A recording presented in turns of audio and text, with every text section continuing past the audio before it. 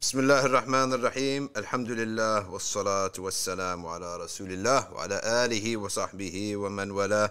Welcome everybody to the Safina Society Nothing But Facts live stream. And today I had we have some news at Safina Society. Okay. We fired someone and we hired someone in his place. You have any guess who we fired? I actually fired myself from everything to do with audio and video because there's too much funneling and it's too slow, right? Everything is too slow.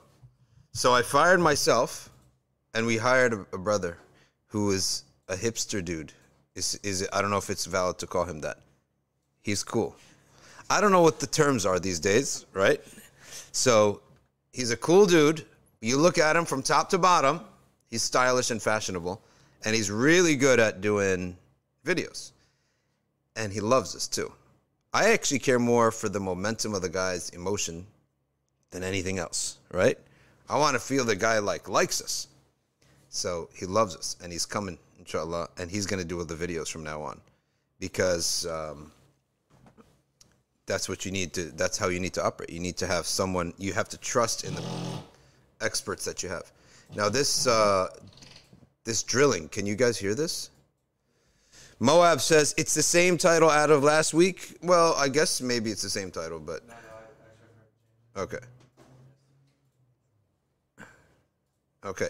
So now let's look at this. Yusuf ibn Tashfin becomes the spearhead of the Murabitun, and he leads the Murabitun to become. Whoa. Just happened here. He leads the Murabitun to becoming the most important and the strongest dawla of Islam. Stronger than the Abbasid Khalifa. All of this is in his original period of work, which is in Morocco itself. And they are from the Amazigh people. So there are two tribes. Okay, they are both from the Amazigh people. The Amazigh people are also known as the Tuareg people. Okay? And these people are called by the Romans the Berbers. And this is a name that they don't like because it means they're barbaric. Any people that came in and they lived a simpler life and they tried to fight back the Romans found some name for them, right? So the Berbers comes from the word barbaric. Okay? Their name is not Berbers, their name is Amazigh. And the Amazigh people, they entered Islam during the Umayyad Khilafah. And the Umayyads were sending down teachers and scholars, etc., and they were teaching them Islam. When the Umayyads collapsed and the party kings started, all the Islamic West, Andalus and the Islamic countries, the Moroccan nations, all broke up. So when this happened, they started to collapse back into their old ways. They had no teachers. Like, we imagine that everything pre-modern, there's shuyukh everywhere and awliya everywhere. Isn't that what we imagine? That wasn't the case. That may have been the case in some cities, right? But it wasn't the case. And even until the 50s, like my mom told me, she did not ever get one lesson of education on fiqh. She did not know that there's things that are fard and things that are sunnah. She never knew this concept in her entire life in Egypt. And she lived in Cairo, where you could probably take a long walk to Jami al-Azhar. So there are people living right in the capital, in the heart of the Islamic countries, that never received lessons. Basics. And they tell me, hijab, we thought is just something that the old women wear because their hair is not as pretty anymore. That's what they thought, like an old traditional custom. I had other people, Egyptians, tell me they really never knew the difference between Islamic history and Pharaonic history. It's like all a blur to them. Okay? A woman from Damascus, Syria, she's a mathematician. She came up and in her master's degree had only heard that there was a man named Muhammad and that he was like a conqueror. That's what she thought. Didn't know anything about him until she heard a woman from there's like a women's group in Morocco, in Syria. They were hardcore preachers, right? And they would memorize Quran, they would study Shafi'i fiqh, and they had their own views on how women could advance in the deen. And one of these women was given a little talk at a table at the cafe at the university. So she sat there at the cafe in the university, and she heard the description of this conqueror that she imagined, Muhammad. She didn't realize this is Sayyid al-Kawnayn, the Prophet, the Messenger of Allah, and he has all these attributes, and we know this much of his history. She got the shock of her life. And she said, I was sitting in that gathering with sleeveless shirt, mini skirt. Here I'm in a master's or PhD in math at the university, right? Never having heard one sentence about the Prophet, peace be upon him, in the city of Damascus. So it shouldn't be a surprise, and we should get out of our imagination that just like pre-modern times, every shuyukh everywhere and salihin everywhere. No, people lived their entire lives never having been taught anything. So the reach for the deen to reach people was not something that was taken for granted. So the Amazigh started to completely go backwards into their pagan ways until there was one righteous man from the Lamtuna tribe. And the Lamtuna tribe is one of the massive tribes. There's two massive tribes, the Lamtuna and the Masmuda. And these tribes are the ones that received Islam first and then revived it later on. So the Lamtuna, this one man from the Lamtuna, he goes up to the cities, one of the major cities and the colleges, said, send us a sheikh, please. That's when they send Abdullah bin Yasin. Abdullah bin Yasin, you have to know, is the legend. He's a legend, okay? Abdullah bin Yasin, if your name is Yasin, name your kid Abdullah so he can become Abdullah bin Yasin. He's a legend, okay? He's a Zahid. At this point in his life, he doesn't even know who he is in the sense of what he's going to become. There's nothing pointing to the fact that he's going to become who he became. Nothing is pointing to that fact. And there are moments in history that look like every other moment in time. Okay? Every other moment in time. But it's not. It's a moment that's going to completely transform the history of these people. And the sending of Abdullah bin Yasin, who is nothing other than just a pious faqih. That's all he is. Just a pious faqih. But when he gets put into the position and he gets thrown into the jungle, his true colors of his qualities come out, that he becomes an amazing preacher. He sees threats, he answers them right away. He becomes a military leader, right? And back in the day, that's fathomable. When military skills are not, it don't take 50 years to learn, right? In those days, you ride a horse, you shoot an arrow, you swing a sword, you hold up a shield. It's done with, right? You learn this in 1 year. Strategy, not the most hardest thing in the world. All that stuff. Okay. Tanweer, is that the chair? Is that your chair, Ryan, or is that the drilling that's going on? That would be crazy. Yeah, Tanweer, that is the drilling. Sheikh Omar Popel, that's the drilling going on. Okay, mashallah. Sheikh Omar Popel is coming for the weekend, October 7, 8, 9.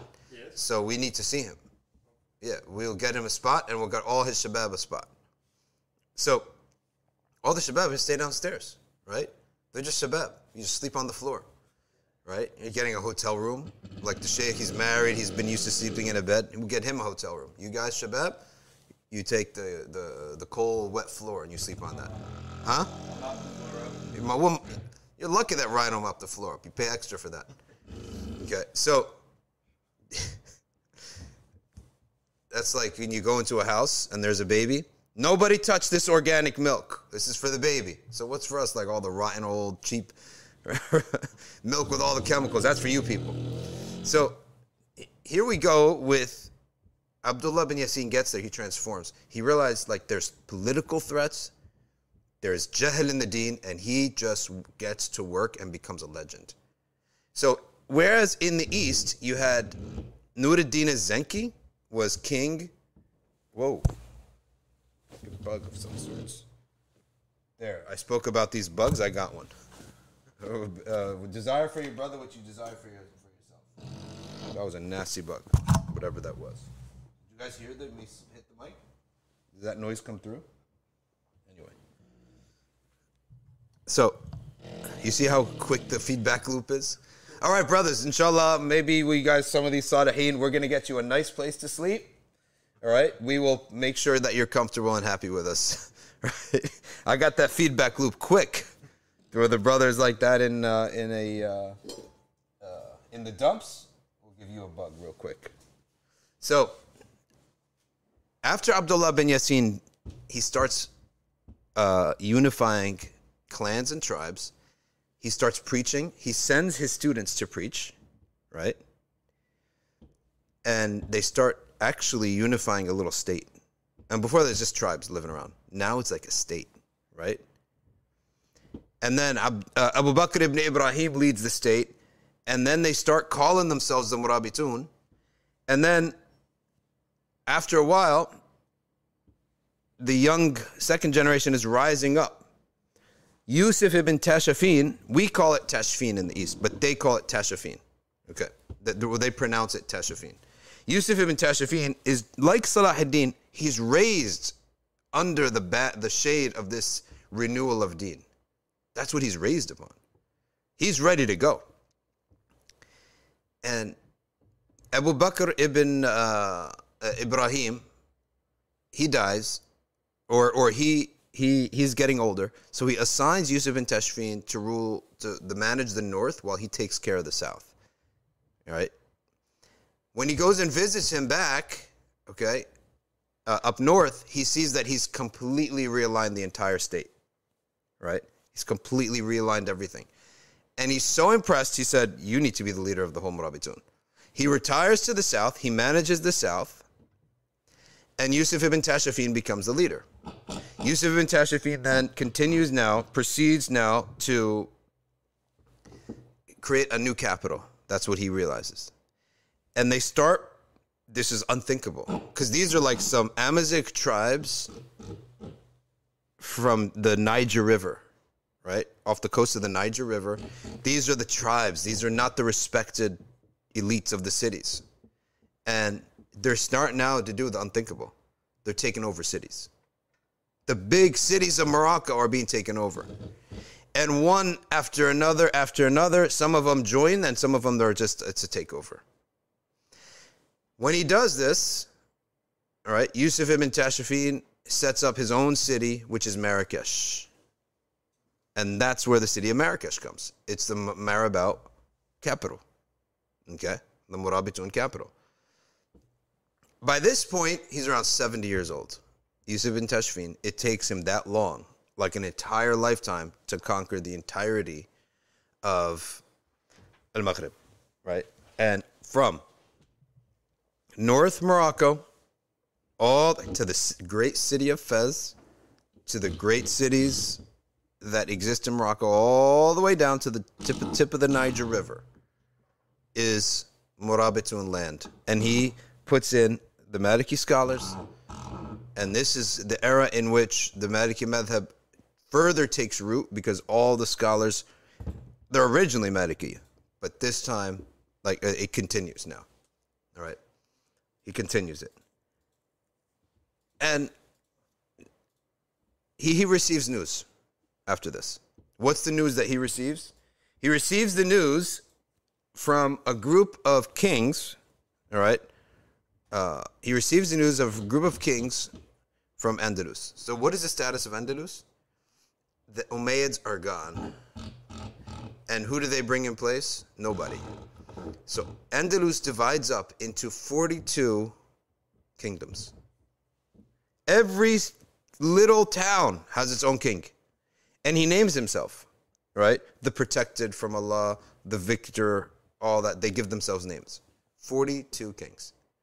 Meanwhile, the Christians, one king, Alfonso VI. There are 10 Alfonsos, all of them crusaders.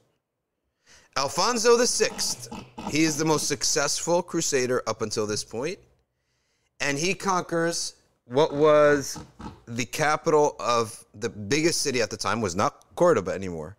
It was Toledo, which the Arabs called Tolaitila. It's right in the middle, but more to the south of Spain. He conquers it. Not only does he conquer it, he starts charging Muslims a reverse jizya. And the Muslims are paying a reverse jizya to Alfonso VI. Okay? He starts paying this, they start paying the jizya. These kings come together and realize, do we want to lose your kingdoms? We need help because Alfonso is going to take over everything. They send a letter to whom? They send a letter to Yusuf ibn Tashfin. Come up, help us. Okay? Come up and help us. He comes up with about 3,000, 4,000, 5,000 soldiers, maybe probably a lot more. Okay. And he leaves, he comes up with a lot more, but he's going to eventually leave 3,000 soldiers there. So he comes up and he faces off with Alfonso. Alfonso sends him a letter. Alfonso sends him a letter, says, I have written to the Pope of Rome, who is sending me double the amount of enforcements that I already have from the Italians and the French. Okay? So I suggest that we meet at the negotiation table. Okay? And there, so the Spanish Crusaders, the French Crusaders, and the Italian Crusaders. So double the amount. That means the amount is going to be triple now. Because if double is coming, 2x plus x, you get 3x. All right? What does he send him? Right? He takes an empty piece of paper and he writes on the back, Satara ma yakun. Or, ma yakunu fasawfa tarahu. Which means, whatever's going to happen, you're going to see it. That's it. And this is not a man who does words. I'm telling you, I always say here, I hate words. It's all talk. Talk. Like all this Leicester stuff that was going on in Leicester, all bunch of talk. And what those brothers did the other day was the right thing, which is to get about 50, 60, 70 big brothers, right? And just walk around the streets. Whoever wants to pick a fight, let's just bring it. We're going to give you a visual here. Not stand at the masjid and stand next to the Hindu leader. And we have always had a diverse community. Like, how clueless are some people? I have to ask this question, and I really feel bad for people. Right? I really feel bad for you. Do you actually think this has an effect? These foolish statements, every time there is a bombing or whatever, after 9/11, the Muslims release a statement. We are against violence, blah, blah. What kind of stupidity are these statements? Are useless, right?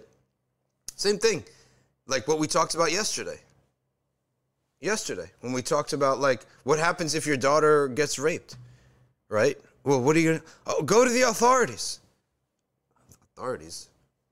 I need to see the guy in pain. No other... The conviction is not enough, right?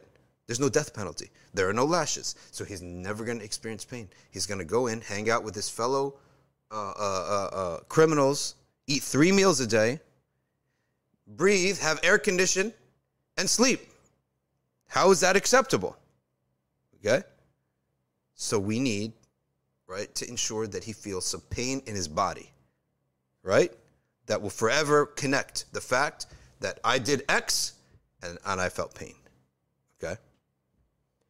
So these people, no, Al-Murabitun is like, no, I'm not dumb. I'm not going to do it the way some fools do it. It's going to be very discreet. This is going to be the only evidence against me. Well, I pray it never have to do it. And first of all, it's all talk until it happens. Then we'll see whether you're going to talk or you're going to do it. But I guarantee you, if you ever have to do anything bold, keep it to yourself. Because if Allah loves you, He surrounds you with reasonable people. Reasonable people are a problem sometimes. They talk reason to you. And sometimes that's not what gets the job done, right? A reaction and instinct is what gets the job done. Reasonable people, when push comes to shove, sometimes you don't want them around. In the long term, you want them around, right? To go long in life, you need them around. But sometimes in the short term, the reasonable people, I don't tell them what I'm going to do because they're going to talk reason to me, right? And that's always dangerous if you want to execute something quickly and something bold. So Yusuf ibn Tashfin goes up and he receives this letter. What were we saying? I don't even know what we were saying, but we get up there is that he gets the message. He goes up there, Yusuf ibn Tashfin, and he writes this letter back to Alfonso. Whatever's going to happen, you're going to see it.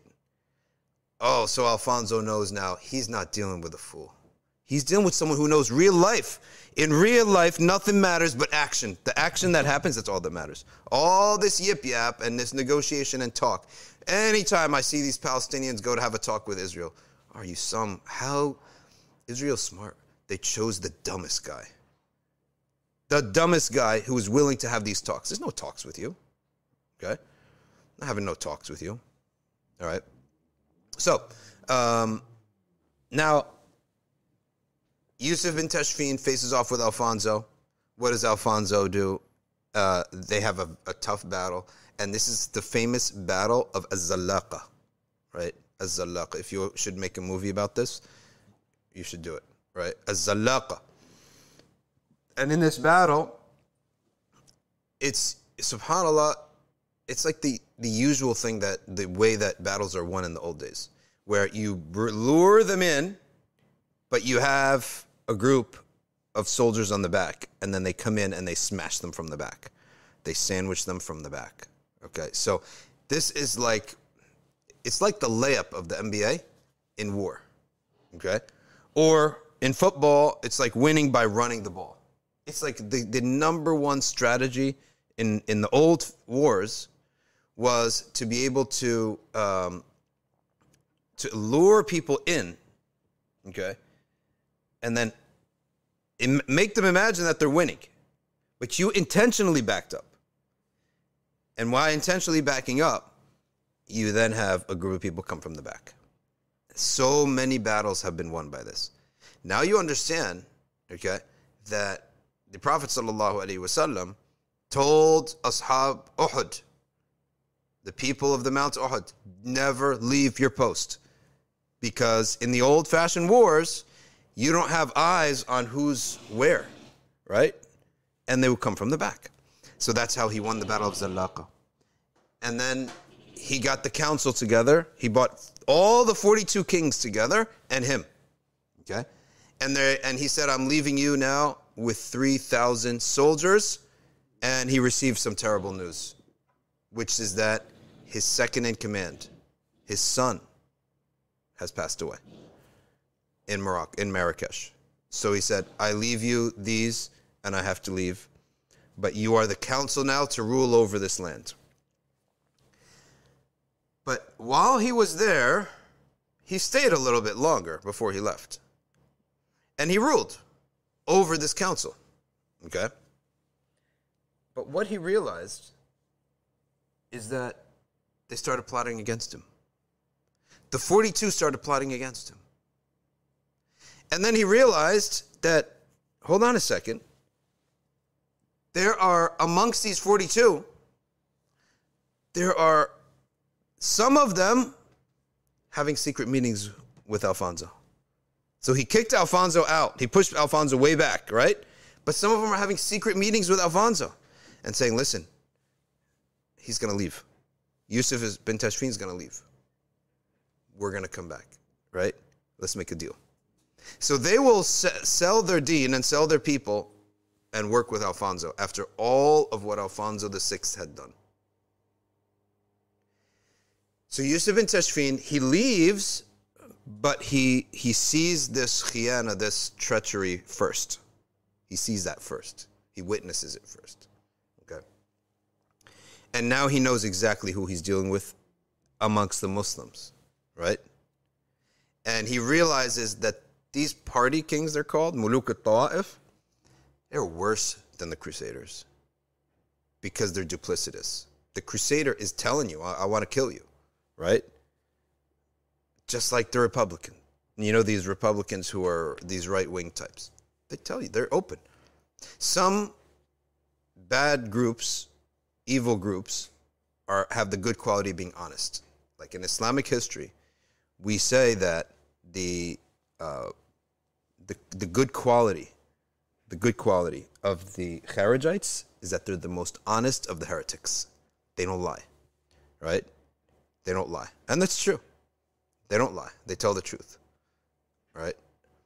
And others, other heretical groups have good qualities, right? So every good heretical group has a quality.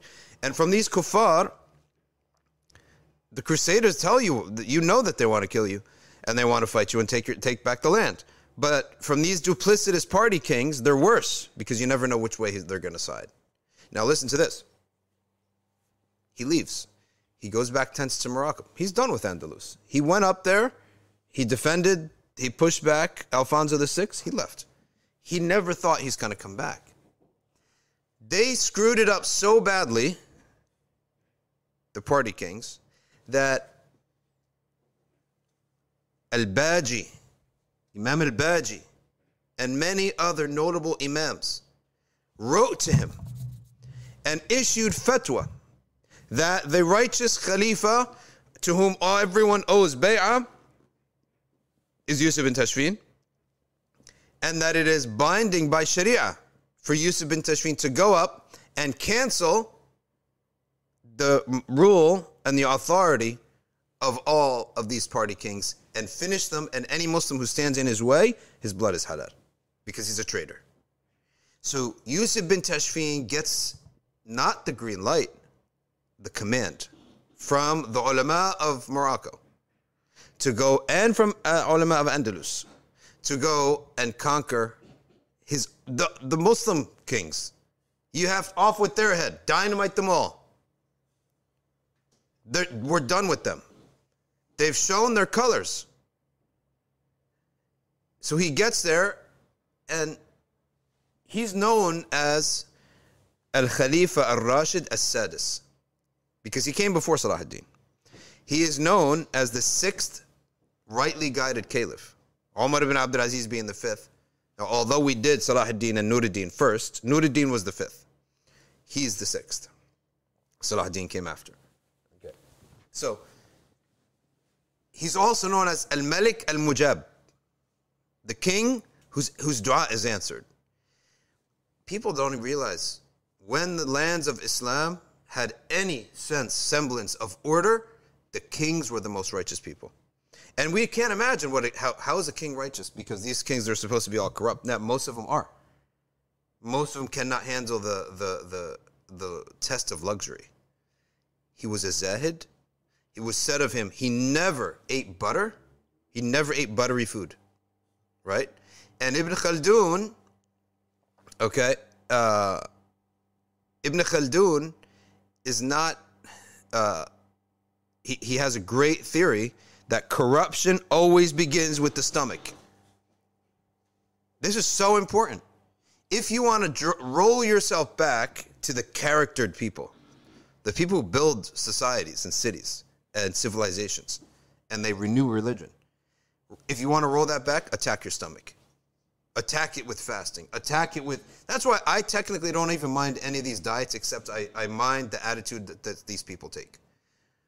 Any diet where you decrease your food, in theory, I don't mind it, but the problem is, except vegetarians and vegans, because of their principles. But we don't accept that. You're eating meat whether you like it or not.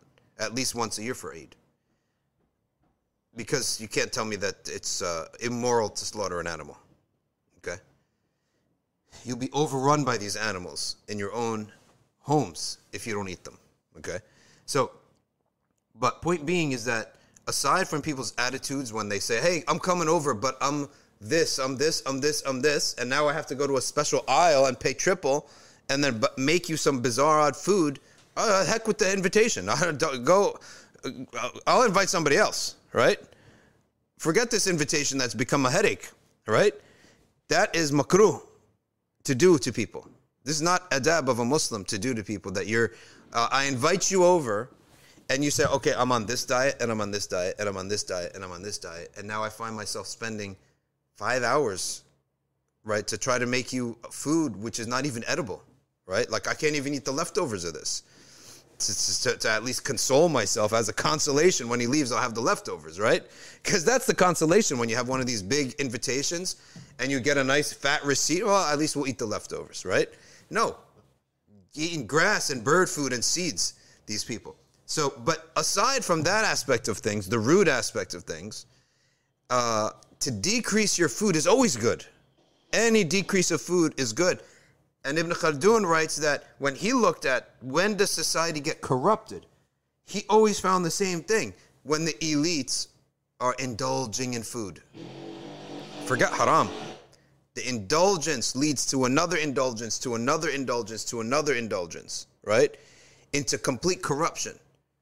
So he was someone who was known as Al-Mujabid Da'wah as-Zahid. And that he never wore the fine cloths of the kings. He was proving a point. Why is he Mujabid Dawah? The first time they went up to Andalus, and he thought, it looks like I'm conquering these people. I don't want to conquer them. I just want to fight back the Christians.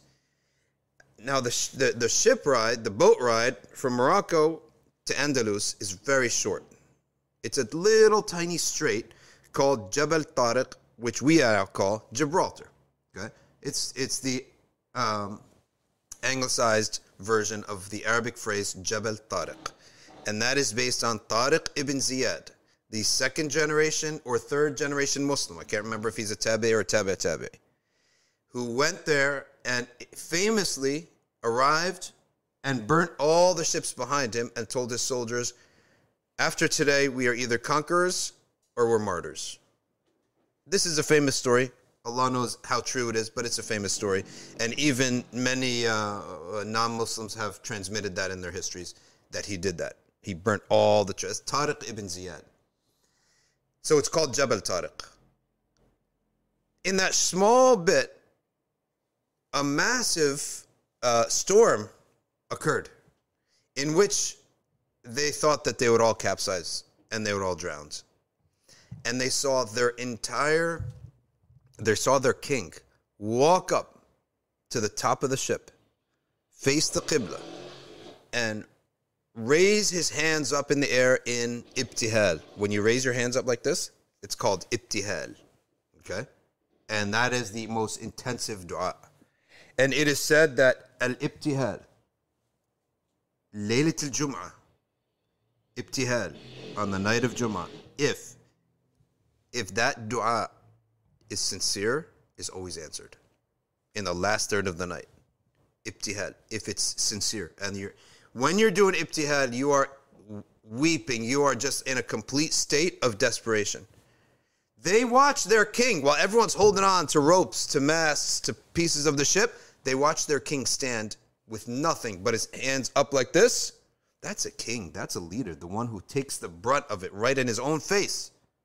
And he's 70 years old when this happened. So a 70-year-old man who could stand up in the middle of a storm on a ship, these people were strong. These Amazigh, they were strong. Because they were mountain men from the beginning.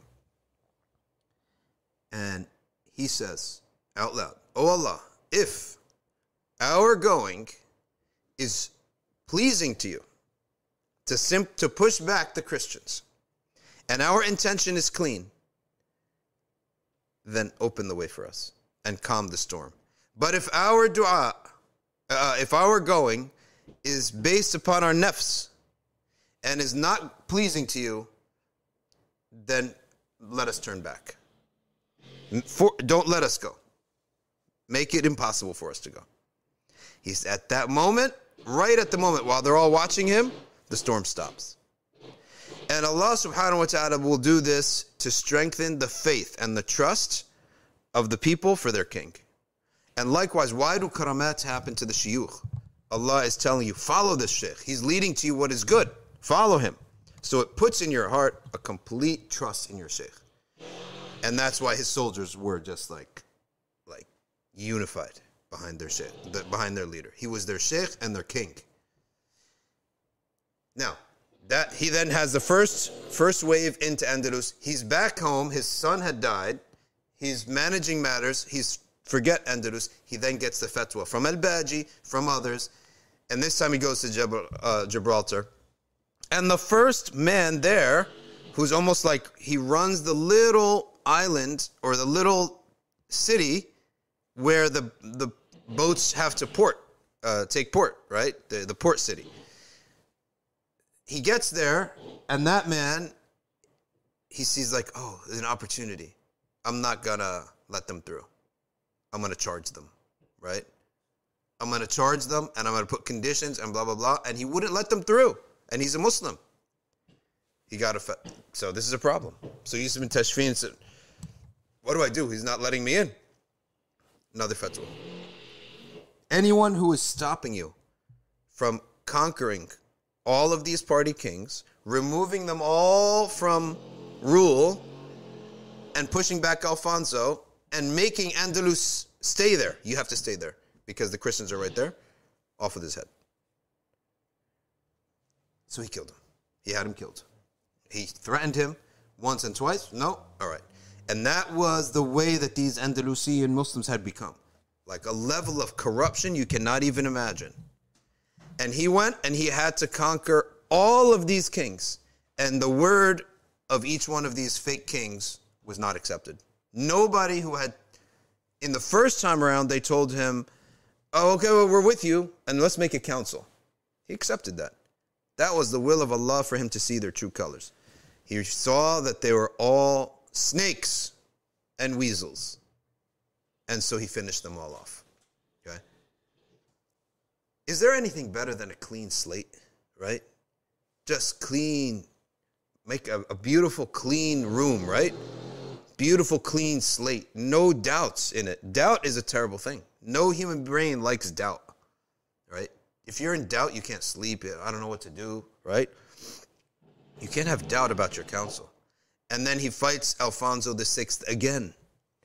And he pushes him back again. And this time with all of the Italians and the French, he pushes them back and he cleans slate. And he takes now Andalus as his capital city. By this time, he's almost 85 years old. Subhanallah Azim. Right? And his going once and coming back has a second wisdom. It showed the entire Islamic world he has no interest in ruling Andalus for himself. Like it was not, because if he did, why would he come back? Right? But he came back. So this time around, all the fuqaha supported him and said, give your bay'ah to this man. He became the ruler from Andalus all the way down to the Niger River of the lands of the Amazigh. And he died upon that. And his lineage then moved up and made their capital. They had the capital in Marrakesh, in Africa, and they had a capital in Andalus. And they ruled from there. And Yusuf ibn Tashfin received a letter from the Abbasids, who were extremely nervous. Like, who is this man who is so powerful? He wrote them back a letter, and he said, I have not any desire of any of this for myself, okay? I am under you. So for that period of time, the West was actually under the Abbasids, in name, right? And he called himself Amirul Muslimin wa Nasir al-Din. Amir of the Muslims, because the Khalifa is known as Amir al-Mu'mineen, which is the name that was given to Sayyidina Umar ibn Khattab. What was the nickname of Abu Bakr as-Siddiq? Khalifatu Rasulillah. Then Sayyidina Umar came, and his name was Khalifatu Khalifati Rasulillah. And Sayyidina Ali said, how many words are we going to put on this? How long is this going to continue? Amir al-Mu'mineen. So Sayyidina Ali is the first one who said, Ya Amir al-Mu'mineen. And he heard this name. Sayyidina Umar said, what name is this? Right? And he liked it. Yeah, Khalifatu Khalifati Rasulillah. Okay, then what's Sayyidina Uthman going to be? Khalifatu Khalifati Khalifati Rasulillah. It's not going to go on like this. So Amir al-Mu'mineen. Right? So Amir al-Mu'mineen, it literally means the one who gives orders to the believers or the prince of believers. Okay? So he took on that name. And therefore, the name for the Khalifa is always Amir al-Mu'mineen. So he did not take that name. He told the Abbasids, I rule in your name. And I'm Amir al-Muslimin, a different name, wa Nasir ad-Din. And of course, the Abbasids are just like elders who are just hanging on. I don't know what they're hanging on to. Pride.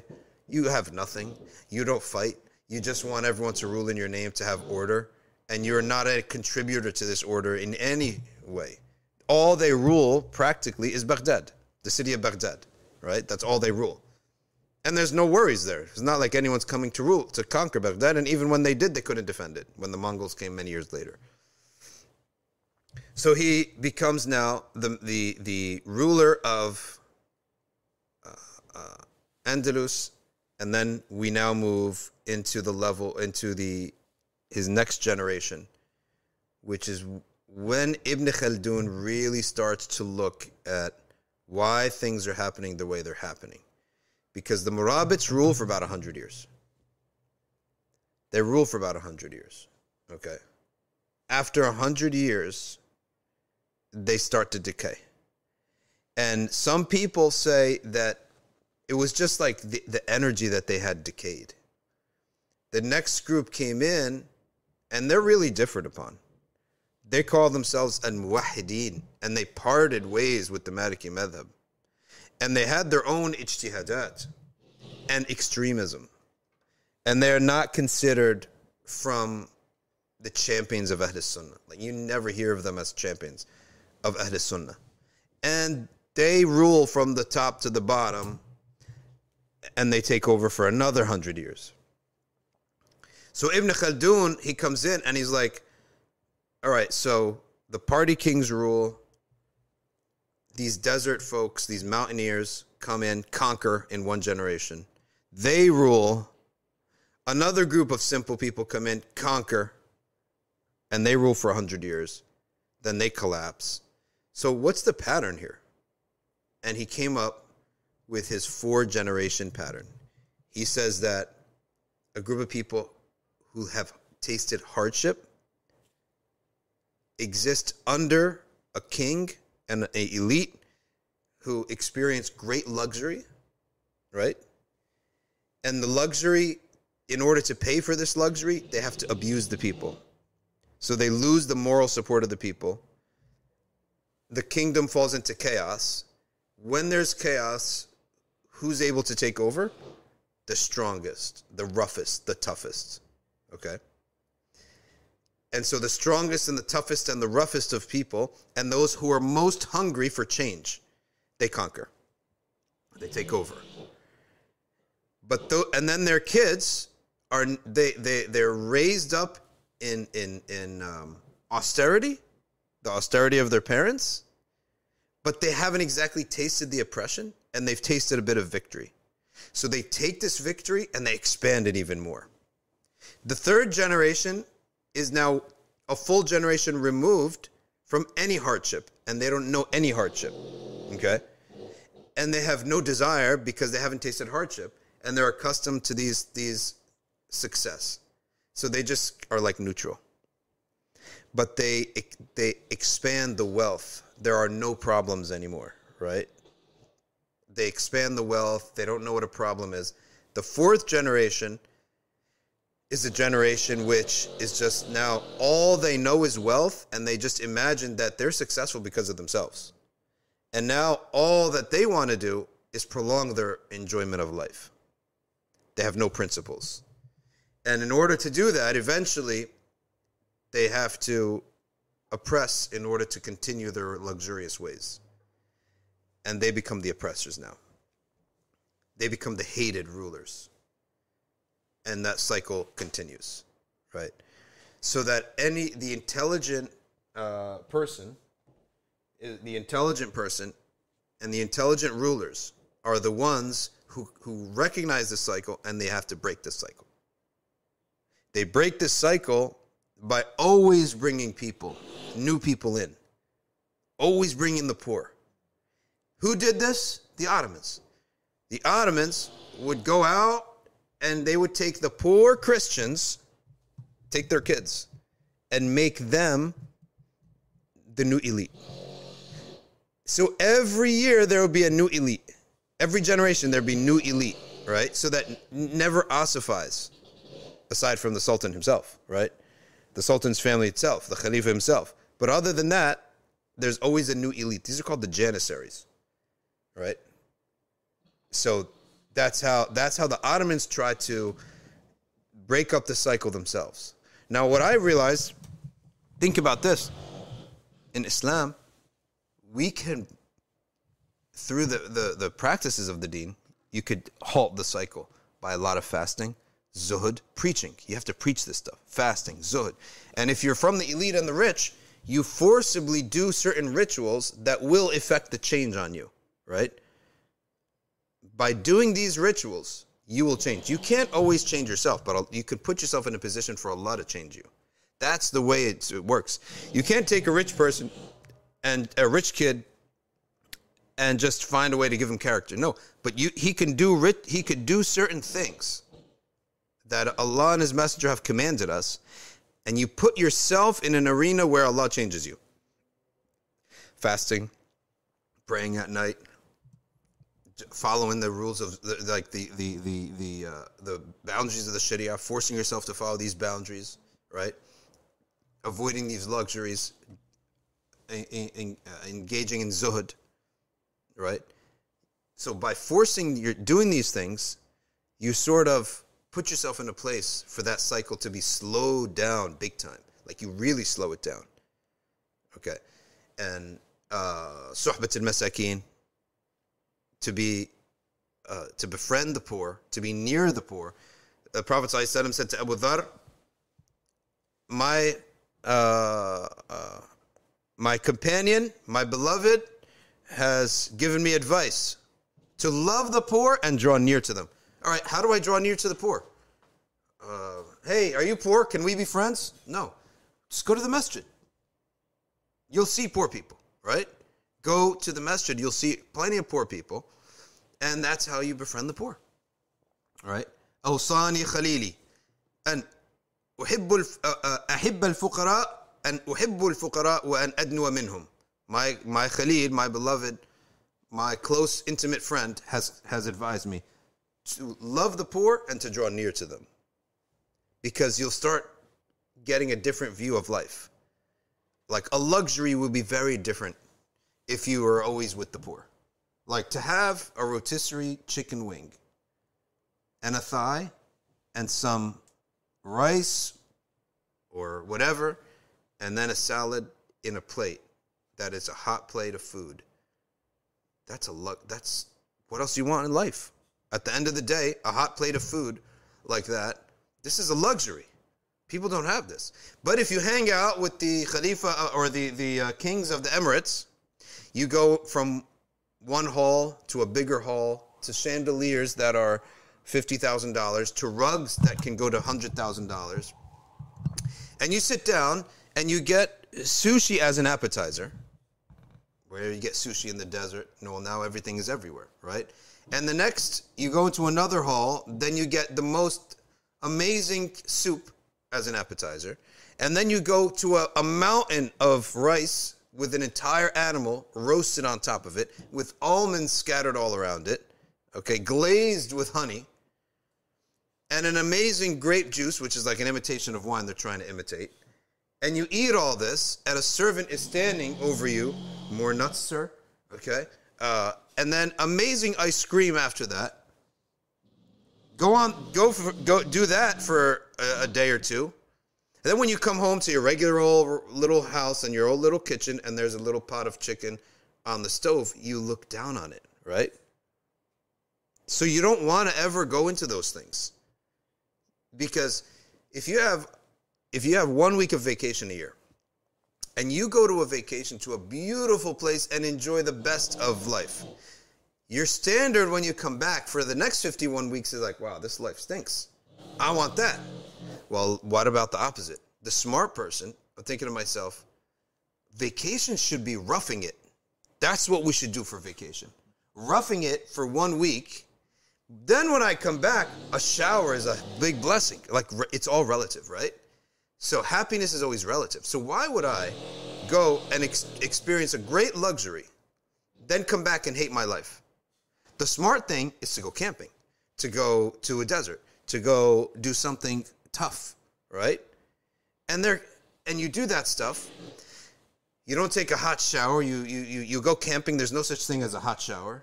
You got to cook your own food. It takes about 2 hours to make a fire and cook your own food. You sleep on the floor in a tent. And you do all these things. And you come back and your regular home in London or in New Jersey or wherever people are, it's heaven in comparison. That's the right way to do things. So that's the relativity that we're talking about, how relativity is really, it's the most important thing to understand is that there is no luxury, or it's all relative to itself. So if you want to make yourself happy, consistently draw near to what is lesser of dunya. You will view yours as an amazing gift. Until you will reach the point of such non-stop gratitude that Allah will write you to be amongst the shakirin. Because you're in non-stop gratitude, right? When you're in non-stop gratitude, this is the beautiful thing. Your soul just transforms. It reaches such a state of goodness that Allah subhanahu wa ta'ala declares to his malaika, this abd, this grateful abd, whatsoever he asks for or thinks about, grant it to him. If he asks for anything, grant it to him. Later on, if he thinks about something, grant it to him. Does not Allah subhanahu wa ta'ala say, وَلَئِن شَكَرْتُمْ لَأَزِيدَنَّكُمْ? If you're grateful, I will increase you. So if you transform your heart, okay, into such a heart that is thankful for every moment, everything, and you never complain about your dunya, that you'll become somebody, over the years, you will eventually reach a point that all of your dua is given to you. And then you will reach a point in which you will not even make dua for it. You will think about it. You will find it in front of you. And then you'll reach a point, you will not even think about it. Allah will give it to you. Then you will realize, this is what I've always wanted. Like before you even make the dua.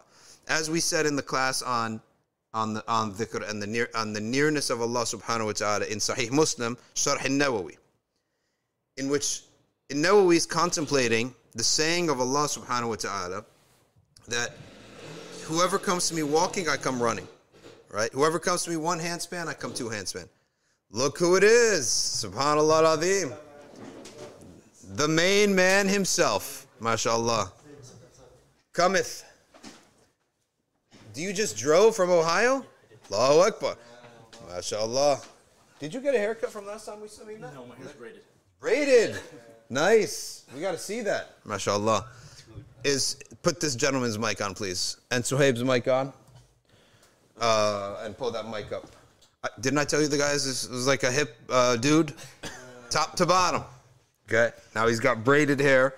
But he's got it covered, so we're going to see it eventually. Okay. Now, listen. The hadith says, you come to me a handspan, I come to you an arm's length. Whoever draws near to me, walking, I draw near to him running. Okay? So this distance keeps getting shorter, right? Exponentially shorter, not equally shorter. Well, what happens when the distance gets shorter? Eventually it swaps, right? It swaps. When they say the distance gets shorter, Imam Nawawi means that whenever the person needs something, okay, if the person needs something, he gets it quicker, right? Whenever he asks Allah for something, maybe if it would take a year to get an answer, now it takes a month. Until slowly, now the opposite happens. What happens if you keep coming towards something, you pass each other, right? Now it's the opposite. Before he desires a thing, Allah shows it to him. And then the desire for it develops. So Allah even answers him before he even has a desire for what it is that he wants. This is maqamat al-awliya. And that's all from, the root of it is shukr. Now, what's the problem that we have? It's a word now called victimism. Victimism has got to be the opposite of shukr. Now, there are true victims, right? But here's what one sheikh once told me, an American sheikh. I'm not going to say his name because it was in a private discussion. He said, listen, I've been around people, I counsel people. Truly, like, traumatized victims never want to bring up the subject of what they're traumatized by. Like, to bring it up traumatizes them, right? That is actually one of the signs of true trauma. I can't speak for everybody, but that's what he said, right?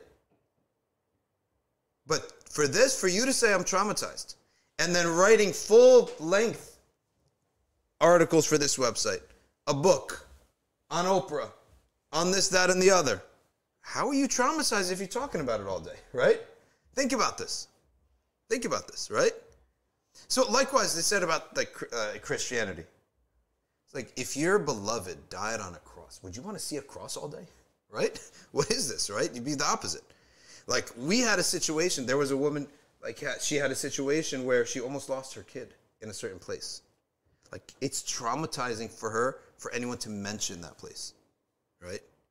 Like some area where she lost her kid. She almost lost her kid. It's traumatizing to mention it. So, true victim is, there are victims in the world, but they have signs. Then you have this fake victimization. And it is a study now. Let me use my intellect that Allah gave me to find a way in which I'm a victim, right? Let me find a way.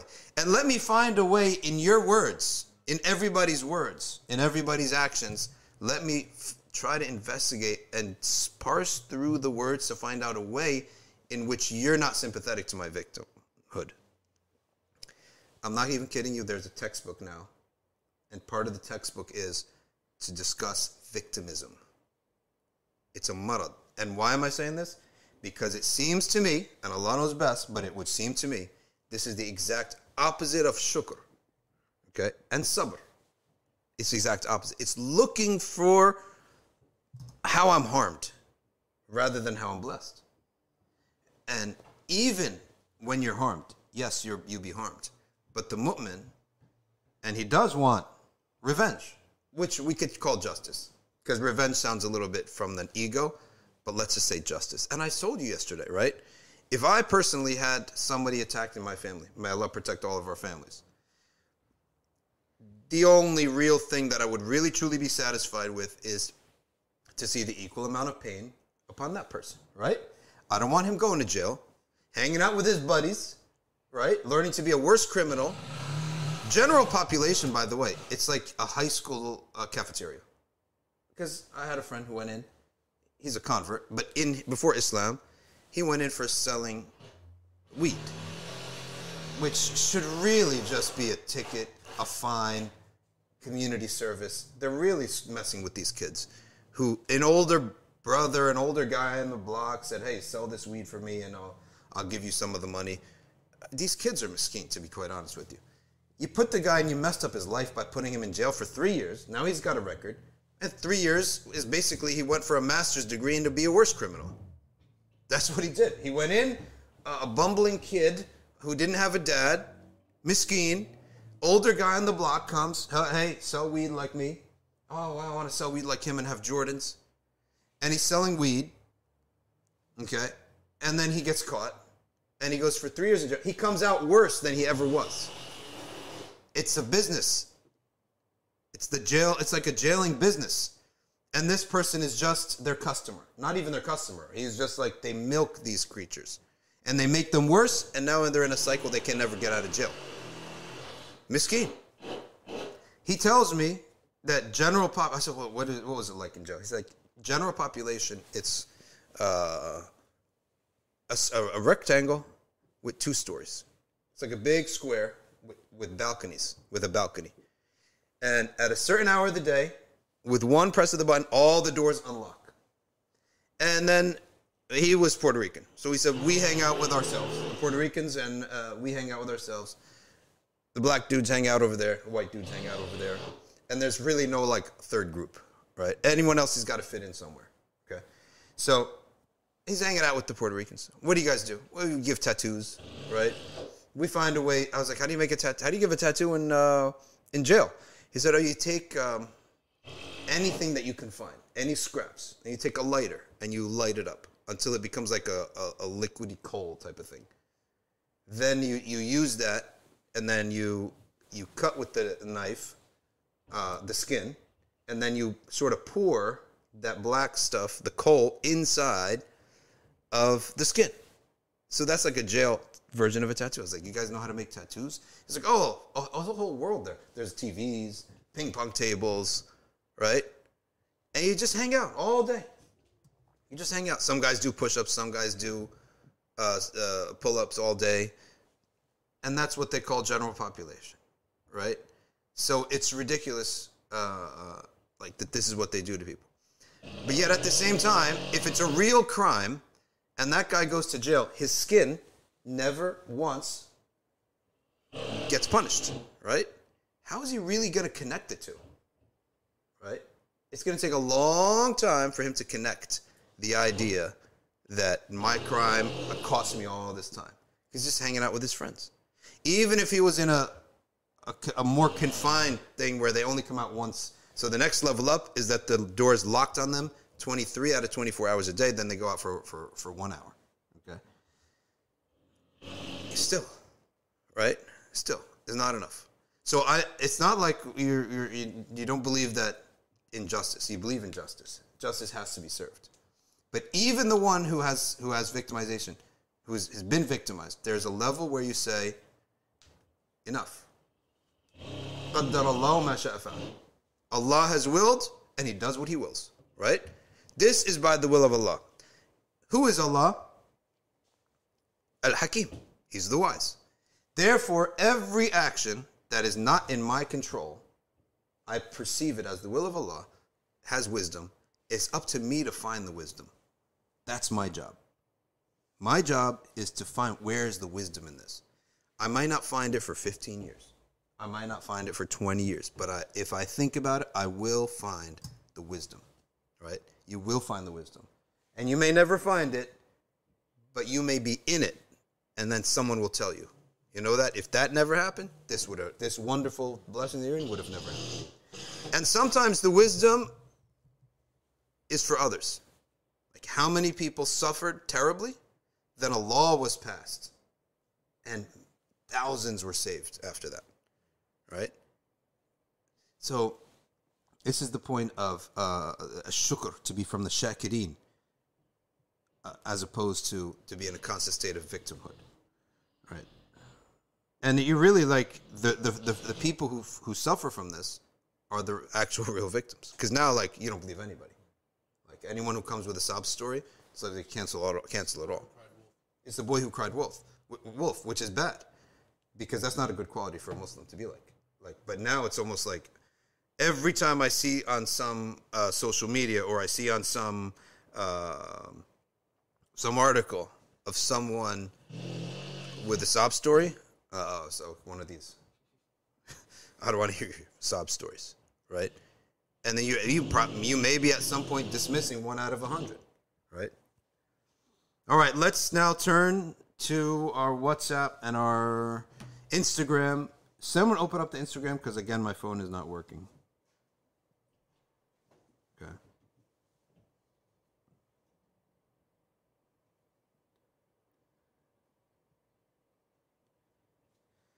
The slaughter standards of the Hanafis. What are the slaughter standards of the Hanafis? That the slaughter standards in the different madhahib involve three differences. The first difference is that you have two jugular veins, you have a windpipe, and you have a throat. Every mammal has these four, right? So the madhahib differ on what needs to be cut. Okay, and one of those things that you have to look it up. Some require all four, some require two of the four. So the different madhabs have a different criterion. That's not a problem because it's not so hard to cut all four. Right. Number two, the basmala. The ahnaf consider the basmala fard for every animal. If it's forgotten, it's meita, unacceptable. It's dead. It's like a dead. Meita means died outside of a zakat. The word zakat is the correct way to slaughter. That's what that word means, zakat. Not like zakat, but with a dhal. The Malikiya hold that the basmala is fard, number one. It can be said on a group, number two. So I'm a butcher. I'll come in. I'm going to slaughter about a couple dozen, maybe a couple hundred animals today, right? There are some people that I'd like to slaughter too, but we're not going to get into that, right? One of these days. So you have a knife. He's a butcher. He looks at all the animals and says, Bismillah on all of them. Right? That's permitted. And one of the recent fatwa that showed how it's permitted is that if you cannot say Bismillah on every animal, that example of that is hunting. Right? You don't know which animal that your arrow is going to hit. If you fling an arrow into a tree of birds, you don't know which one is going to hit. You say Bismillah on all of them. When you release your dog or your falcon that hunts for you, you don't know what it's going to get. So you say Bismillah on whatever it gets. So Murabit Ba, he made this qiyas that if it's not feasible to say Bismillah every single time, or it's likely that you could forget, or get busy, you're slaughtering all day, and you're talking to people, you're talking to your colleagues while you're slaughtering, right? And it could be that you forgot one. So you say Bismillah on everything. That's number one. That's the second thing. Now, third thing in the Maliki madhab, if you were to forget to say Bismillah, it's still valid, right? So, al-basmalatu ma'a-dhikri wal-qudra. This is a thing that we have in the madhab, and probably many other madhabs have it, is a phrase ma'a-dhikri wal-qudra, which is, it's obligatory, provided that you remember and you're able. Like, what else is ma'a-dhikri wal-qudra? Facing the qibla, right? Or removing najasa off your clothes. Okay? It's if you remember to do it, and if you're able to do it. So, the Shafi'iyya now, you know that there are some people out there, some of my colleagues, they despise the concept of listing all four madhabs. It's like they don't want anyone talking about their madhab except them. Fair enough. But I'm going to tell you what the Shafi'iyya said anyway, right? The Shafi'iyya said that the basmala is sunnah to begin with. So even less of a issue with them. So that's this other thing. So that's another difference. Now the third difference is that we are allowed to eat the food of Ahl al-Kitab, the slaughtered meats of Ahl al-Kitab. Who are Ahl al-Kitab? The Shafi'iyya have, while they hold the basmala to be sunnah in the first place, but they have a very stringent definition of Ahl al-Kitab. You cannot convert from paganism to Christianity, you're not treated as Ahl al-Kitab. Ahl al-Kitab from the time of the Prophet ﷺ. So you would have to, for example, know that these people were Christians or Jews from the time of the Prophet ﷺ. Like, for example, a good example would be, Najashis, we know that they were Christians. Right? Yemeni Christians, Yemeni Jews. We know that they were Jews from that time. So the Nordic people, who maybe had become Christians from paganism to Christianity after the time of the Prophet ﷺ, then they would actually not be considered. So the rukhsa came for the Christians and the Jews of the time of the Prophet ﷺ. And if you're interested more in studying that, then you can go into looking at the Shafi'i madhab about that. And the Hanbali madhab, we just started to have Hanbali fiqh being taught for us. So I haven't yet delved much into Hanbali fiqh. By the way, Hanbali fiqh is today, and Tasawwuf is today, so sign up for arcview.org. And you can get the email straight with the links to all these classes. Okay. So that's the idea that of the differences within the madhabs. There are little differences in the madhabs in everything we do. For example, ikhtilat, mingling of men and women. In the Hanafi school is very strict. If the fatwa, even from, I think it was from the latter great ulama of the Hanafi school in the past 100 years. Hey, right, who was the one that Zahid al-Kawthari is? Muhammad Zahid al-Kawthari even refreshed this fatwa. Like, in-laws, you don't eat at the same table. You can never eat at the same table, right? With your in-laws or with like your sister-in-law, for example, because you're not mahram to each other. So you can't even sit at the same table.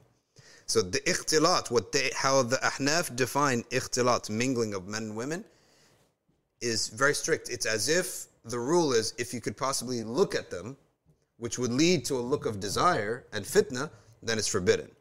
Well, so the Malikiya, though, their prohibition for ikhtilat for them is talasum al-ajsam, which is if it's so tight that you're touching. That's the ikhtilat that is muharram. Any ikhtilat, mixing of genders, that would lead to possibly potentially looking at each other with desire, that would be makruh. But if it's in a setting that is where Islamic manners are observed, then it becomes permissible. And even in the Hanafi school, you're allowed to look at the face of another woman. I take this direct nas from Sheikh Nisar. As long as there's no desire. And there's some reason for it. And he mentioned that in the context of teachers and students. So, ikhtilat, there's another daily matter where the madhabs differ on it. So if you grow up on a certain madhab, and then you come find another madhab, you sometimes get surprised. And then you learn their evidence without having learned your evidence. You're like, oh, we were wrong all this time. No, you weren't wrong. You have a madhab. You just didn't know the evidence of your madhab, right? So this is why it's important to know the details of your school of thought, and that's why you got to study fiqh. All right, so let's take a look at any other questions here. It's 2:52. Any comment? What do we got going from bring it up to your... Yes. So, in talking about the slaughtering of the meat, is that analogous to marriage of the people of the book, and is that contextual as well? Because I've read opinions that in present times, given the likelihood of children being raised not Muslim, that it's not permissible to marry someone from the people of the book in the United States, for example. I could tell you that what the Malikiyas say about it is that it's makruh. It's makruh to begin with. It's only only permitted on certain, as a rukhsa almost. But in a non-Islamic country where you won't have authority, you can easily lose the ability to raise your kids yourself. They said it's very makruh. There's no such fiqhi category as very makruh, but it is makruh. Hi, I have a question. Yes. So I was talking to a friend yesterday. I haven't seen his brother in a really long time. I think I probably knew him before I was even a Muslim, but his name is Islam, and he has this girlfriend, and he was talking to me yesterday. We ran into each other completely randomly, and I was like, man, just marry her, bro. Don't stop. This girlfriend stuff is making you go crazy. Just marry her instead. Yeah. But she's not Muslim though. So where does it come with this boundary? They've been together for 2 years or something. Okay, so it works like this. Marriage of a person of the book is halal, zina is haram. The halal is heavier than the haram. Even if we said makruh versus haram, you go with the makruh. You always have to cut your losses, and you don't have to turn it into you don't have to turn your deficit into a profit. Decrease your deficits, right? Likewise, they say that there is, for example, something haram such as masturbation. Let's say, it's a disgusting topic, but if a person is about to commit zina, then that is less to release the urge right away. Let's say you got so far that you're in a hotel room with a woman, right? So to do that and to completely get the urge out of your system, then you can think and realize, okay, this is haram, let me get out of here. That is, you go for that sin. It still is a ma'siyah, but it is less. And it's always obligatory upon us to take the lesser of two evils. So it is still sinful, but you cannot have two deficits with Allah subhanahu wa ta'ala and choose the higher deficit than the lower deficit. Doesn't make any sense. So you always look at relations in that respect, in that regard. And everything that we do in the West, I'm telling you, 90% of the things we do here in the West, it's almost like we're choosing between lesser of two evils. At every turn, I feel like that's what's going on here. It's always lesser of two evils. Yeah. So for the common person who's caught between two decisions, you said choosing lesser of two evils, do they have to go to a scholar, or are there going to be times where they have to make a judgment call themselves? If you have a scholar and you have teachers that you could reach by phone, we're not permitted to make a judgment call if we have a faqih that we can ask, right? It's not permitted for us. Why? Because Allah subhanahu wa ta'ala says, وَلَا تَقْفُ مَا لَيْسَ لَكَ بِهِ عِلْمٍ. Don't take a position you're not certain about, right? Any position that you take with hesitation, you won't even last with it. Practically speaking, you won't last. You'll be swayed back and forth. So knowledge begets certainty. So that's one of the things that we're trying to do with these WhatsApp chats. And many people from the admin team on ArcView have told me, enough with these ArcView 1, ArcView 2, ArcView 3, ArcView 4. We're on ArcView 5. And I want to be less than 100 people per chat. I don't care if we go to ArcView 20, because that allows, yes, the administrator has to hit share and forward the announcement to 20 ArcView chats. God forbid you have to click with your finger, all right? But it's for the sake that the students are able to talk to these shuyukh. And part of our thing with the shuyukh is, please answer the ArcView chats. Because we cannot go and tell people, don't make your own decisions and knowledge without giving them the alternative. You have 4 madhabs, an aqeedah teacher and tajweed teacher in the WhatsApp chat. It's almost more valuable than the class, right? Because most people, the question that they want to ask, they need the answer right away. And if it's in the class, they don't know which class it's under. It takes knowledge to know which chapter the issue is written in it. And that's a type of knowledge, right? It's a level of knowledge to know that if you ask me a question, I could tell you in my head which chapter we have to look in, even if I don't know the answer. But I'll know that, well, this is going to be towards the end of the fiqh book, under inheritance, under recipients of inheritance. So I can pretty much, it would take me 5 minutes to go to my library and find the general vicinity of the answer, and then probably another 10 minutes to read until we find the answer. Then we take that answer and confirm it with a living teacher that we have, okay? And now I have read it, and I have a confirmation. Assalamu alaikum ya Shaykh Fulan. This is the question. I found this text in the book. I just want to confirm that I understood it right? Remember always the saying of Hafidh Ghulam Yasin when I was studying Sahih Muslim with him. A lot of the hadith that we would cover, we maybe spend 10 minutes on the hadith, and the hadith is something like, Islam has 5 pillars. So I would say, yeah, Shaykh, how about I read the book, I'll circle the hadiths I don't understand, and we could just talk about those, right? Why would we need to talk about a hadith that says Islam has 5 pillars? We know that, right? Everyone knows that.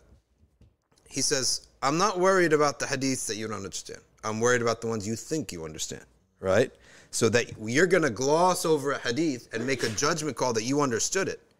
And that taught me right away, confirm your understanding. And that's why we have a living madhab.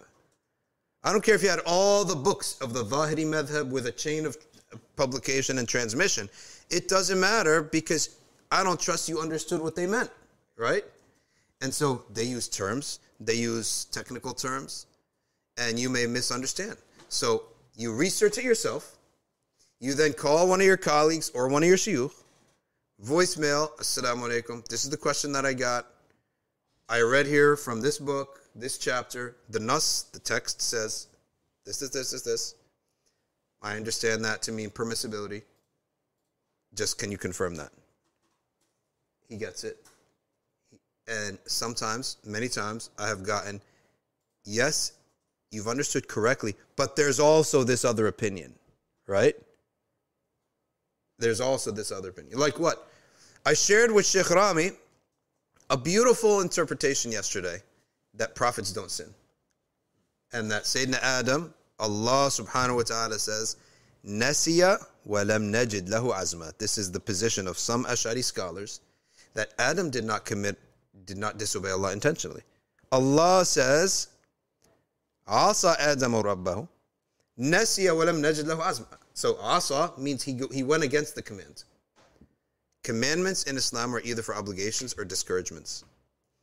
And Allah describes him as Nasi, he forgot. So you could possibly go against Allah's command by what? By forgetfulness, right? By forgetfulness, you went against Allah's command. Nasiya walam najid lahu azma, and we didn't find him to be persistent or insistent or strong. That's all the possible meanings. So what do most mufassirin say?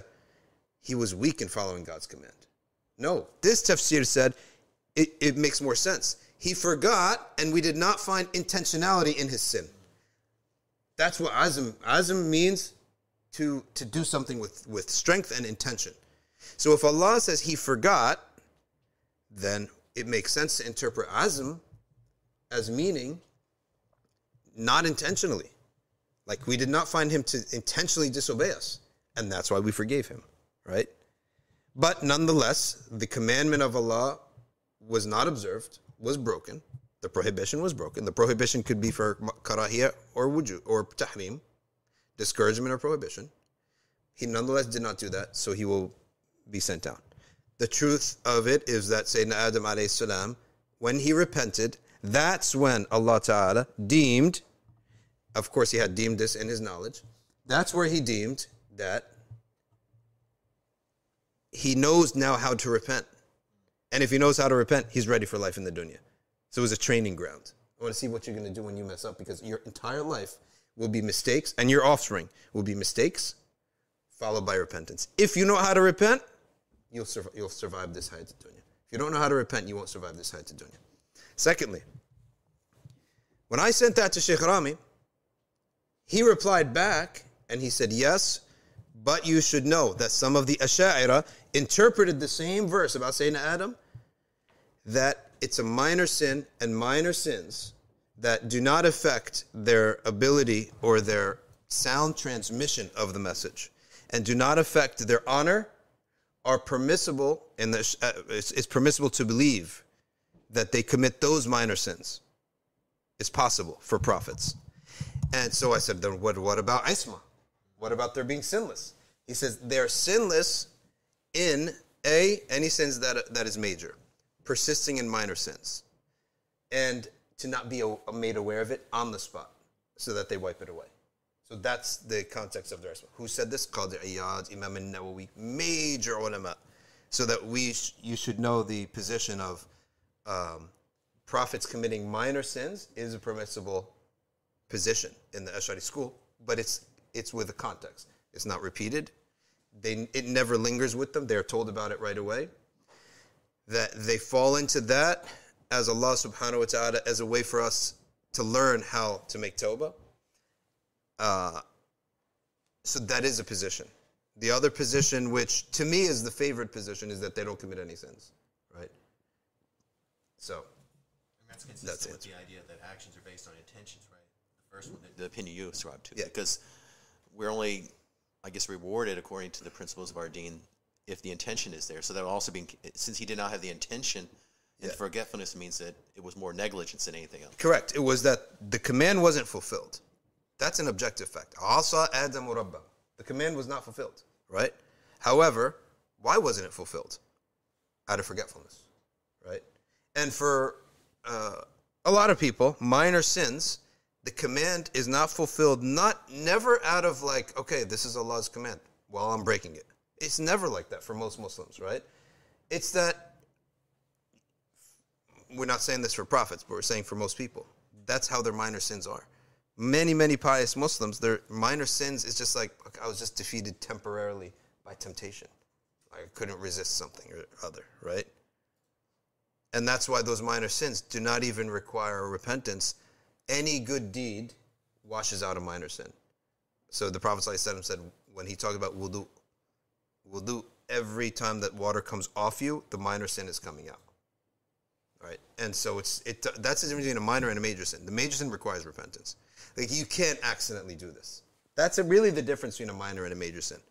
You cannot possibly accidentally have done this. So you have to intentionally make tawbah. Right? Now you're sitting there and being pious, and then all of a sudden a half-naked woman walks by. And all of a sudden you look up. What's the price of gas over there? Right? So you like ensure that she's in your peripheral vision because you got curious. I want to see what she looks like, make sure that I'm not missing out on anything. Okay, no, I'm not missing out on anything. Now I'll go back to lowering my gaze, right? And that's like a major sin where you never like, it's not a chance where, okay, this is a prohibition. Allah is saying don't do it. Well, guess what? I'm doing it. No, like theft is like that. You cannot possibly accidentally steal, right? Your nervous system will tell you, stop, I'm getting sweaty here because I'm stealing. You'll feel nervous the whole day because you stole. You have that until you become a seasoned criminal. The seasoned criminal feels good about it, right? He's reversed his fitrah. So that's the difference between a minor sin and a major sin. Random user says, I got friends I'm slowly distancing from because they speak increasingly behind people's back. If I correct them, they won't do anything. I'm obligated to step away and say something. Or is distancing good enough? If you can say something, good for you. If you feel that you can't because they're all older, it'll be a problem. If you forbid the wrong, then distancing yourself is the fard. That's your obligation, but distancing yourself is your obligation. Saying something is really up to whether or not you feel that there is a benefit in that. Yes. By the way, his mic is on, right? Yeah. Okay. I just want to say as I head out that you're firing yourself for the tech. I fired myself, and this man is hired. I agree with that. Just don't fire yourself as far as the scholarship is concerned. Yeah. All right, my man. Great to see you.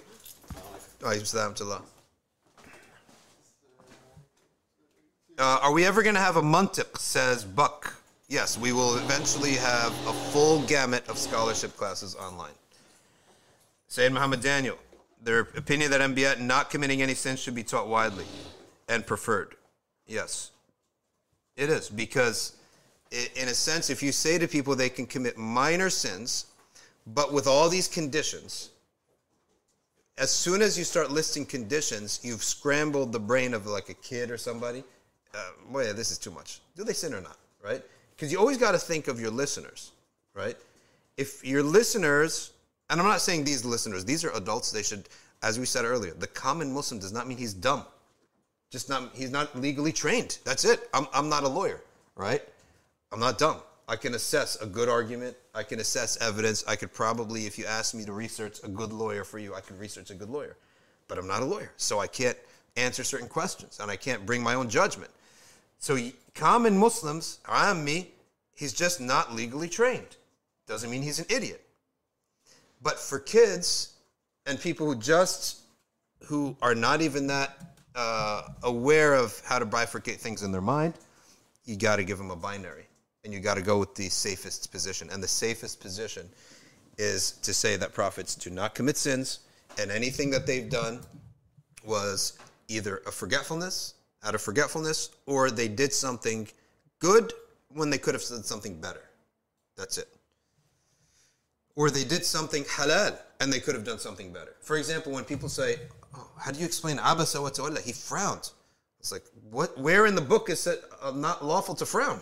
Right? Show me where in Islamic law is frowning a sin. It's never a sin. He didn't even make a face. He just did not have a smile on. There's nothing sinful about that. Right? So,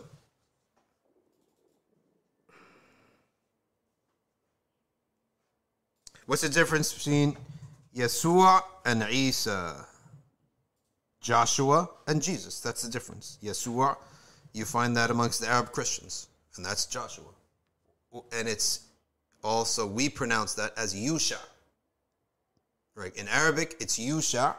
In Arabic and Hebrew, the sheen and seen are oftentimes switched. So we say Musa, they say Moshe. Right?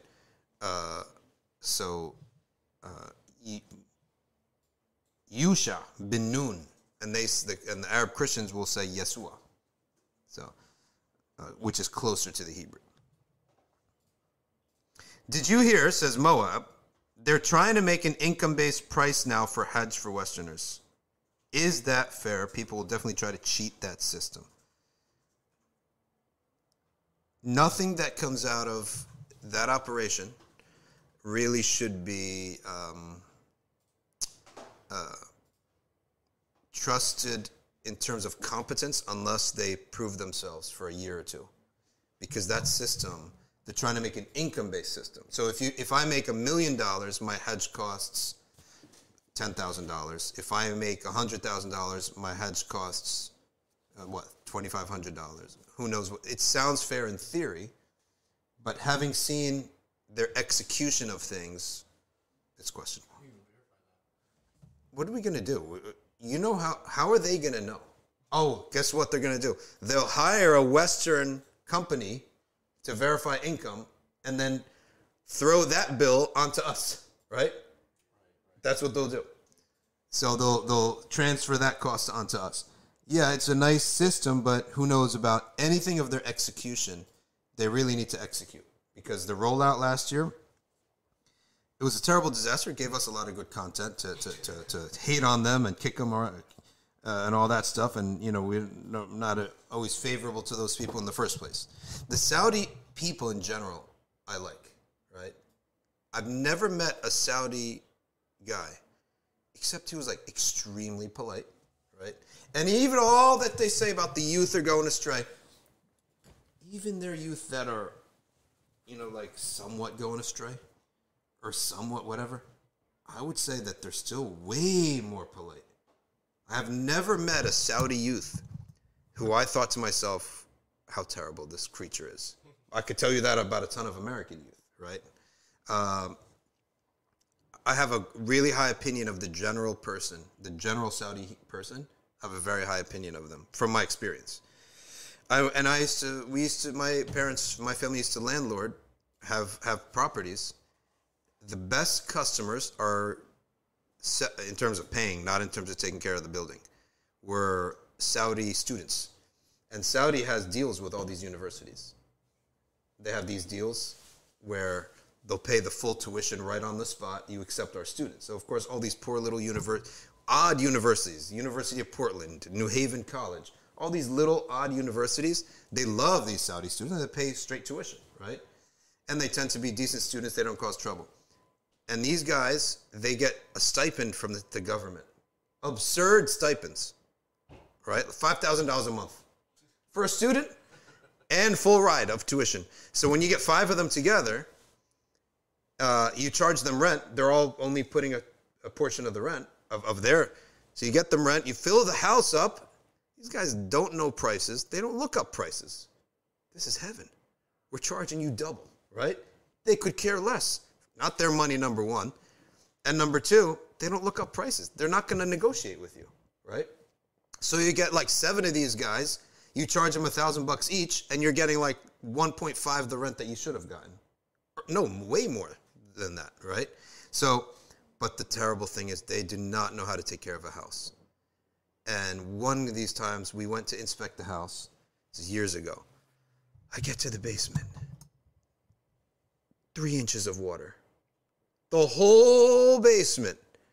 The rug is gone. The walls are now, fungus is building up in the walls. Mold, I mean.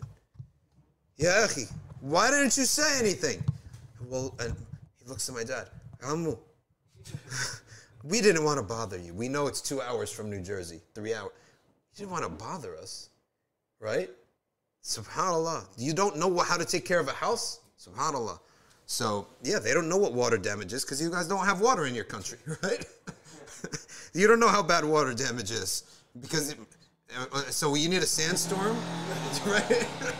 In order to give us a call? SubhanAllah. They also don't know what front yards are. Smoke, flick the cigarette right on the grass. Never cut the grass. Like, they don't know certain things. They don't know that you can't do this, right? This is the grass. They don't know. We had to train them how to be an American, right? You hire someone to mow the lawn, that's on you. You don't flick cigarettes in this country. It's not like your country here. Flicking cigarettes. We had the railings on the side. Smoking, putting the cigarette out on the railing. What is wrong with you? Because in his country, he may have like a metal balcony, and metal is stronger, right? So he just puts the cigarette out on the metal and flicks it off the window, off the balcony. And there's sand everywhere, and they're going to be blown in the wind and it'll be gone, right? So we had to, and none of this was with a bad intention. None of it was with a bad intention. It's just that's how they live. They don't know speed limits. I got calls. Hey, your tenant's speeding. I get there. I see a guy. What's up with him? He saved up the money that he gets from the government. He's a smart kid. He saved it up and got himself a Mustang. This guy's zipping and I'm like, listen, you can drive fast on a highway that's between you and the cops, right? But you can't do that here. If you hit somebody, you're going to spend your life in jail for negligent driving. So they don't know a lot of these things, but I get there, immediately you're going to be served dates, coffee, bukhur. Such amazing akhlaq and adab that you go there fuming, driving up there, and smoke is coming out of your ears from what's happening. You get there, you see the nicest people, right? And then you calm down, and then you just have to teach them, right? Our ways of living here. So I love those people, to be quite honest with you. Those shabab and those general Saudi guys, I've never found them that they're really rude, despite that, of course, what the government does and all that stuff, it just makes your head burst from the corruption that's going on of the deen over there and from the incompetence and sometimes what is perceived to be arrogance from them. We hardly took any questions from you today, okay? So we're sorry about that. Can you explain the concept of tawassul, says Qamar? Yes, the concept of tawassul is that when you come to do ibadah and make dua, when you come to make dua, you must bring something forth. What is the reason why should Allah accept your dua? You can give reasons. I did ibadah. I gave sadaqah. I was good to my parents. I did this, that, and the other. That is tawassul. I love the good, right? And you put something forth. That's tawassul. Or you need something from Allah subhanahu wa ta'ala, and you see the masjid is asking for help. So I'm going to volunteer, hoping that if I volunteer, then Allah will accept me, my prayers. That's the concept of tawassul. Everything has a means. That's the concept. And as Ryan says here, we have an episode on it. My parents don't want me to go to a mawlid. Should I go or not? It depends how old you are. If you're an adult man and you pay for your own way in life, then you may go. But don't rub it in their face and bother them with it. But if you are a dependent, you are bound to make sure that you obey your parents. You don't like it, go pay your own way in life. That's how simple it works. Very objective. Okay. What is all that drilling? You'll see in a little bit. In a few days and weeks, maybe a month or so, how our building looks. Ladies and gentlemen, we have to stop here. Very unfortunately, but we have to stop here. سبحانك اللهم وبحمدك نشهد أن لا إله إلا أنت نستغفرك ونتوب إليك والعصر إن الإنسان لفي خسر إلا الذين آمنوا وعملوا الصالحات وتواصوا بالحق وتواصوا بالصبر. One final question from Zalli. If you don't enjoy doing dhikr and you have to force yourself, does that mean something is wrong with your heart? No, inshallah, something not wrong with your heart, but there are some sins blocking it, right? If you're not jumping quickly, moving quickly with energy to obedience and to good deeds and to the remembrance of Allah, that just means that there's some sins there. So you have to force yourself and scrub those sins away with dhikr and ibadah until those sins get scrubbed away. Then one day, you'll see sunlight. You're scrubbing, right? And then one day, the light will come through. And the form of that, or the sign of that, is the enjoyment of the dhikr itself. So keep going. Keep pushing forward, and it'll happen for you one day. Jazakumullahu khairan, everyone. Don't forget that it is the night of Friday. Dua is answered on this night. Set your alarms for tahajjud from now so you can get up and ask Allah your needs and your desires and your wants and your fears, and Allah Ta'ala will grant it to you. بإذن الله تعالى بكرمه ورضوانه والسلام.